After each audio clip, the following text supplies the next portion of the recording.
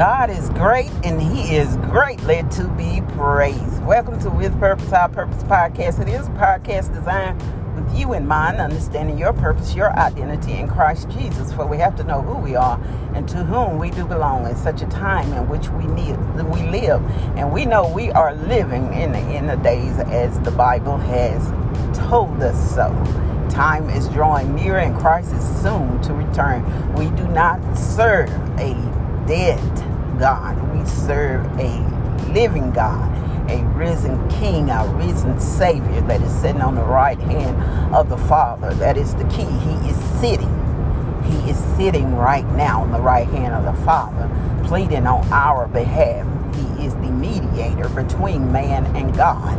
As wages of sin is death, our mediator is pleading our case with the Lord to give us one more chance. Give us one more day. If He allowed your eyes to come open today, that means you have another opportunity, because He has asked the Father for it. Because we are born into sin, shapen into iniquity. So every day that we have life, it is the gift of God through His Son, Jesus Christ. Nothing so good that we have done of our own self or could ever do.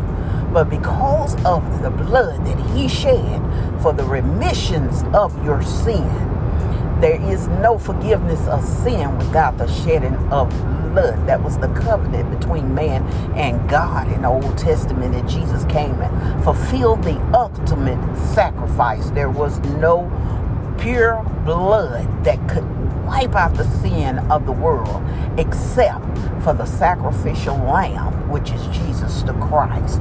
That's why I always say hallelujah for the Lamb of God who was slain for your sins and mine. For that we are grateful. And that is it. That is it. That is why we go to Him. That is why He is the way, the truth, and the life. That is why He is our salvation. That is why He is our hope and our glory. That is why we serve Him. It is because of what He did for us on Calvary over 2,000 years ago. As He was led to the cross, they led Him, but He went on His own accord. Because He said, no man take my life, but I give it freely. My God, today, I give it freely. He was glad to become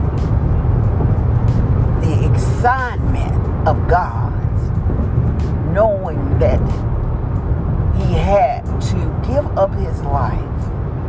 Those same people that cried Hosanna, Hosanna, the week before are the same people that cried, crucify Him. They preferred Barabbas over our God. But you know, it was supposed to go that way. They preferred the release of a murderer over Christ. But that's how it was supposed to be, because Christ was the ultimate sacrifice. So when things seem like they're falling apart or going array in your life, and it seems like nothing is coming together for you according to your plan, understand that God may be rerouting some things, some people, some places that you may have to attend to avoid a catastrophe. You have to learn to trust the process. Trust God at His word. All things are working together for the good, for those who are called according to His purpose. I always think of that when things are going bad and you know you're in the right place that you're supposed to be in Christ Jesus, and you're praying and you're fasting and you're seeking His guidance in His face, but it seems like everything is falling apart. You can't get to where you need to be on time. There is a delay. There is a distraction. There is something going on. Begin to pray. Father, open my eyes to allow me to see what you have me to see on today. Order my steps to the way that you would have me to go. Lord, settle me down that I may hear your voice and follow. God has always got your best interest at heart, and he is always working for your good. He never sleeps. He never slumbers. He does not need any rest. In fact, he says eyes roam to and fro, seeking the one that he may show himself to be strong. He wants to be your deliverer. He wants to be your hero. He wants to be your God when you allow him to be. But he allows you your free will as well.